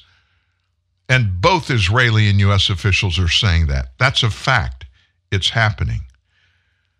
But from Israel's side, do not forget this. Israel warned all civilian Palestinians to get out of Gaza, get out of the Strip, and told them where to go. They even facilitated them doing that to get to safety. And they were going to invade Israel, and they have now. But they delayed doing so for 3 weeks, telling these civilians every day, get out of Dodge. That's a saying, get out of Dodge. It's really get out of Gaza. You can say what you want about Israelis. You can, the Jewish people. They don't indiscriminately take the lives of others. They never have throughout history. And I think there's nobody on the planet that better understands what that means, because 6 million of their fellow Jews, many of them are relatives of the Jews, the 9 million Jews that live in Israel today. Many of those people that are alive today in Israel, they had relatives that were exterminated, numbered among 6 million in World War II by Adolf Hitler. They know what's going on, and they know what's at stake. Do we? Do our leaders? Is that a real question that I should be asking? So in all of this demonstration stuff going on, the pressure on Biden to intervene in that conflict over there, it's been relentless. On Saturday, by the way, nobody talked much about this, but a mob of left-wing activists descended on Biden's home in Delaware. They were demanding that, quote, Genocide Joe, end quote, force a ceasefire. Now, how the heck could Joe Biden force Benjamin Netanyahu to conduct a ceasefire? I wonder if Joe thinks that he might have that kind of power. I don't think he does. On another weekend marked by highly organized anti-Israel mass demonstrations, hundreds of people marched on the geriatric Democrats' Wilmington mansion, where they call for him to tie the Jewish nation's hands in eliminating the threat to its existence from the terrorist who slaughtered over 1,300 of his citizens in October, and they want it wiped off the face of the map. Biden was spending yet another weekend away from the Capitol, having retreated to his personal residence after stumbling his way through a Veterans Day event at Arlington Cemetery, and the mob was determined to not allow him to have any peace until Hamas is given a chance to regroup. Now think that process through. They slaughtered 1,200 of you in the middle of the night. Okay, let's just kind of set that to the side. And so they began to fight every day, all day, every day. But wait a minute. Israel didn't tell us this, but starting the third day of this, Israel on its own started resting. In other words, it was a time for 4 hours in the middle of each day. Israel gave people freedom to walk around, do what they needed to do. It was a unannounced ceasefire or pause. And they were already doing that when Biden finally got chutzpah enough and he came back and he started talking about a pause. And he did that for days, and nobody bothered to tell Joe that Israel had already been doing it on their own. But Israel did it by their own choice because they are not evil, certainly not the way the terrorists inside of Hamas are. Those people out of Joe's house were screaming, "Biden, Biden, you can't hide. We charge you with genocide." We come to demand a ceasefire now, they said. We demand an end to all military aid to the state of Israel. Well, he just wrote a check a few weeks ago. Did you know this? $400 million to the Palestinians. $400 million more dollars. Your tax dollars and mine. Did we get a vote on that? Nope. These people screamed, "We demand an end to the cease on Gaza and an end to the occupation. President Biden, you're our president. We demand these things of you." That came from a Delaware state representative, Medina Wilson Anton, one of the marchers' organizers. The participants included allies from out of state, according to the state's chapter of Democrat Socialist of America. That's a radical, very radical. It's a communist, far leftist organization that never passes up any chance to leech onto a cause that can be used as a vehicle to promote its destructive anti-American agenda. What we're witnessing here, oppressed people around the world finally feel like me too, exclaimed one participant in a video on X. The sad part is we Americans are funding a genocide, she said. But let me say this to you. This is the end, and Joe Biden committed political suicide. Nobody's going for it anymore, and there's going to be a serious uprising.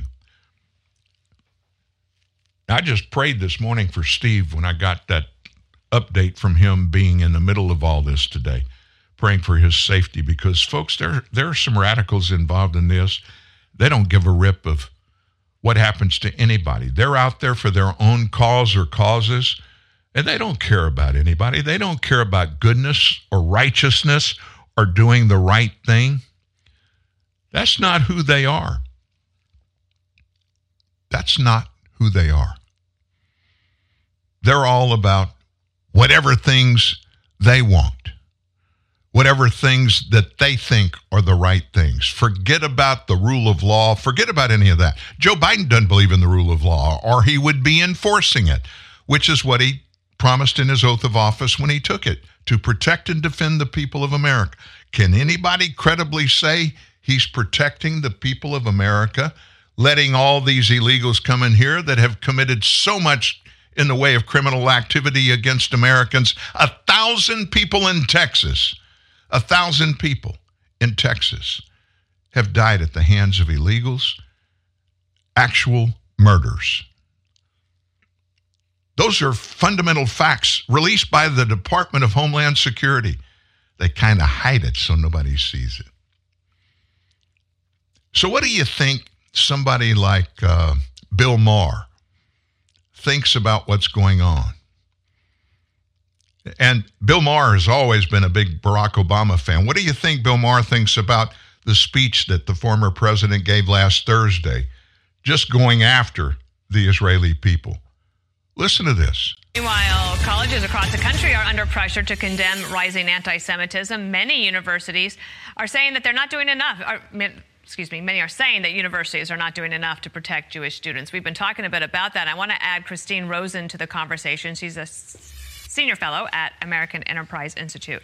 Excited to talk to you, so I'm like tripping over myself. Here's an open letter to Harvard. This was signed by 1,600 plus alums. We never thought that at Harvard College we would have to argue the point that terrorism against civilians demands immediate and unequivocal condemnation. We never thought we would have to argue for recognition of our own humanity. Are letters like this packing a punch?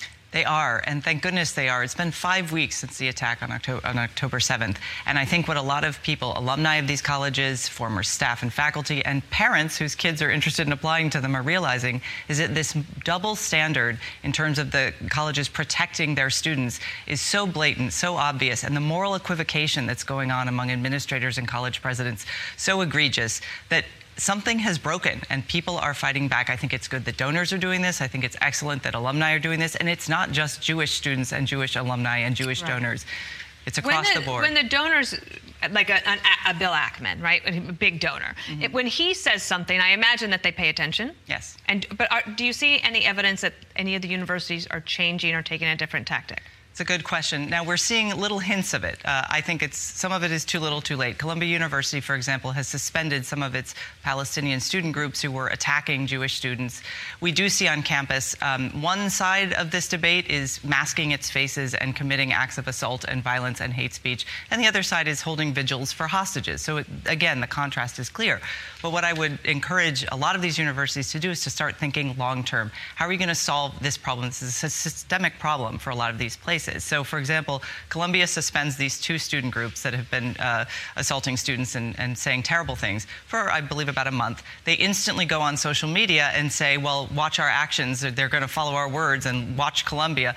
Thinly veiled threats. So they obviously the student groups aren't taking this as any sort of punishment. So this is fine for now, but these are stopgap measures. These universities need long-term plans to solve the problem of anti-Semitism. Well, it might not help when you have somebody like former President Obama with remarks like this. Take a listen. You have to take in the whole truth. And you then have to admit nobody's hands are clean, that all of us are complicit to some degree. And Bill Maher, he'd had enough of that conversation. This is what he said this weekend.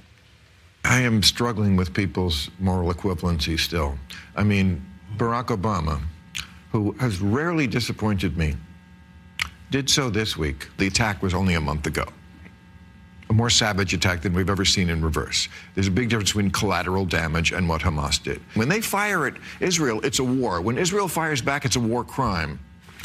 A little crazy. Will this conversation filter down to college campuses? I hope so, because to be lectured on complicity by a former president whose own administration deliberately misled the American people about its Iran policy is a little rich. Good for Bill Maher for saying that. And that's actually another part of the conversation. Iran is backing Hamas, Hezbollah, these terrorist groups. And so the moral equivalency point is very important here. We need to be able to say, as Americans, as educators, as college presidents, it is not the same thing for terrorists to attack innocent civilians as Hamas did to Israelis, and then act as if any reaction on the part of Israel to defend itself is genocide or a war crime. These things just simply aren't true. You're a mom. You have teen children, and there are moms that are out there, moms and dads, who are saying, what can I tell my children? Or where can I point them? What can I give to them to give them more of an understanding of what's happening, rather than them getting maybe peer pressured into going to one of these pro-Palestinian rallies? Yes, well, the first thing I would say is get off TikTok. There is a lot of very pro-Palestinian, pro-Hamas propaganda, basically, on that social media site in particular. Get off social media. Start reading more broadly. There are lots of smaller journals. I write for one of them, Commentary Magazine, Tablet Magazine. There are a lot of places that students can go to educate themselves more broadly. There are wonderful history books. Michael Oren has written a great book, many great books about Israel. They need to broaden their horizons. The 2-second video that someone posts on TikTok is probably not going to be your best source of information. I did hear one thing that was positive this weekend. So a friend of mine, her son is a freshman at Northwestern, and some kids were doing a die-in, right? And he said that all the other students were just stepping over them as they went to class and ignoring them. And that also might be a way. Voting with your feet, yes. Christine Rosen, follow her, Commentary Magazine and AEI. Thank you. Thank you. Do you think these people that are so anti-Israel, especially here in the United States, do you think they really believe that Israel is evil? Or is this just another thing that nothing that Hamas is being accused of actually happens? You think these people really think that, or they don't care? Let me give you an example. Rear Admiral Daniel Hagari, who's the Israeli defense spokesman, he visited a site of the hospital where they discovered Hamas was using this hospital for children in western Gaza, where they house weapons and hostages. Inside the hospital, this Admiral Hagari showed a cache of Hamas weapons that were found inside the hospital. Big weapons, not just little guns. I mean big weapons. This kind of gear is gear for a major fight, he said. These are explosives, he said, noting the dangerous items were stored all around patients and children in the hospital, putting these things in children's rooms. In addition, Hagari showed evidence that Israeli hostages were likely held in the hospital basement. There was a motorcycle riddled with bullets, a chair with a rope, women's clothes, and a baby bottle, and an improvised toilet, along with diapers. Now, Hamas is known to hold at least 30 child hostages, including several infants. There was also an improvised ventilation system, a room in which a curtain had been placed against the blank wall, suggesting that the room had been used for filming hostages. There was also a log of guard duty shifts. Hagari, in a briefing to reporters about the video, said Hamas was guilty of war crimes and crimes against humanity. Israel has long maintained that Hamas uses the larger Shifa hospital in Gaza City as their actual headquarters. You may have seen the diagrams and the videos of this multi-level Hamas headquarters below the actual hospital. Israel, by the way, has been helping to evacuate that hospital while fighting Hamas terrorists in the vicinity with the hope of eventually entering. And of course, if they go into it, they're going to destroy the Hamas headquarters and anybody in it. In my opinion, I don't see anything good coming out of this. You know, that scripture that says all things work together for the good to them that love God and are called according to his purposes. That's when people want to do the right things. Hamas, they just simply want to destroy Israel. Nobody wins in this. Nobody. War always brings death. That's the only sure thing that comes along with war.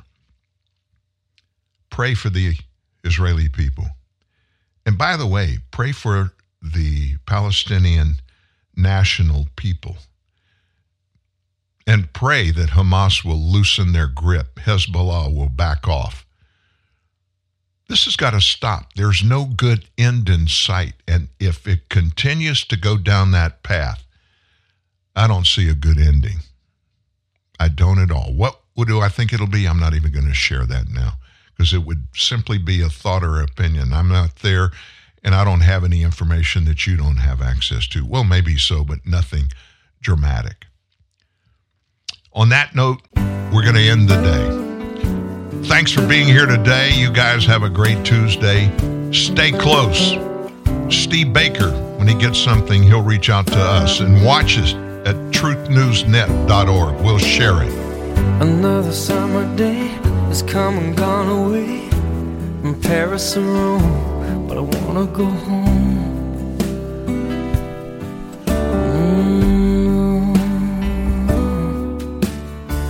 Maybe surrounded by a million people, I still feel all alone. Just wanna go home.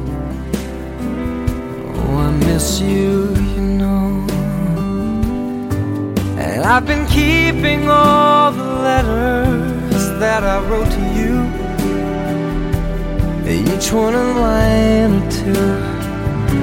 I'm fine, baby, how are you? Well, I would send them, but I know that it's just not enough.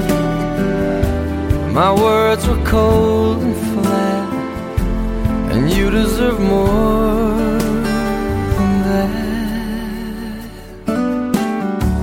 Another aeroplane, another sunny place. I'm lucky, I know, but I wanna go home. I got to go home. Let me go home.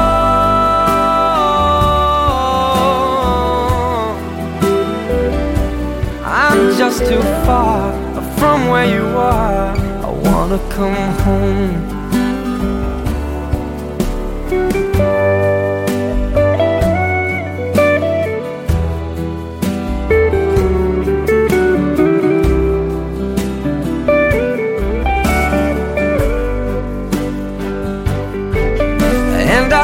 Just like I'm living someone else's life. It's like I just stepped outside when everything was going right.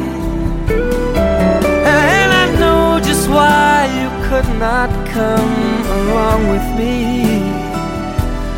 This was not your dream, but you always believed in me. Another winter day has come and gone away in either Paris or Rome, and I wanna go home. Let me go home. And I'm surrounded by a million people. I still feel alone, and let me go home. Oh, I miss you, you know. Let me go home.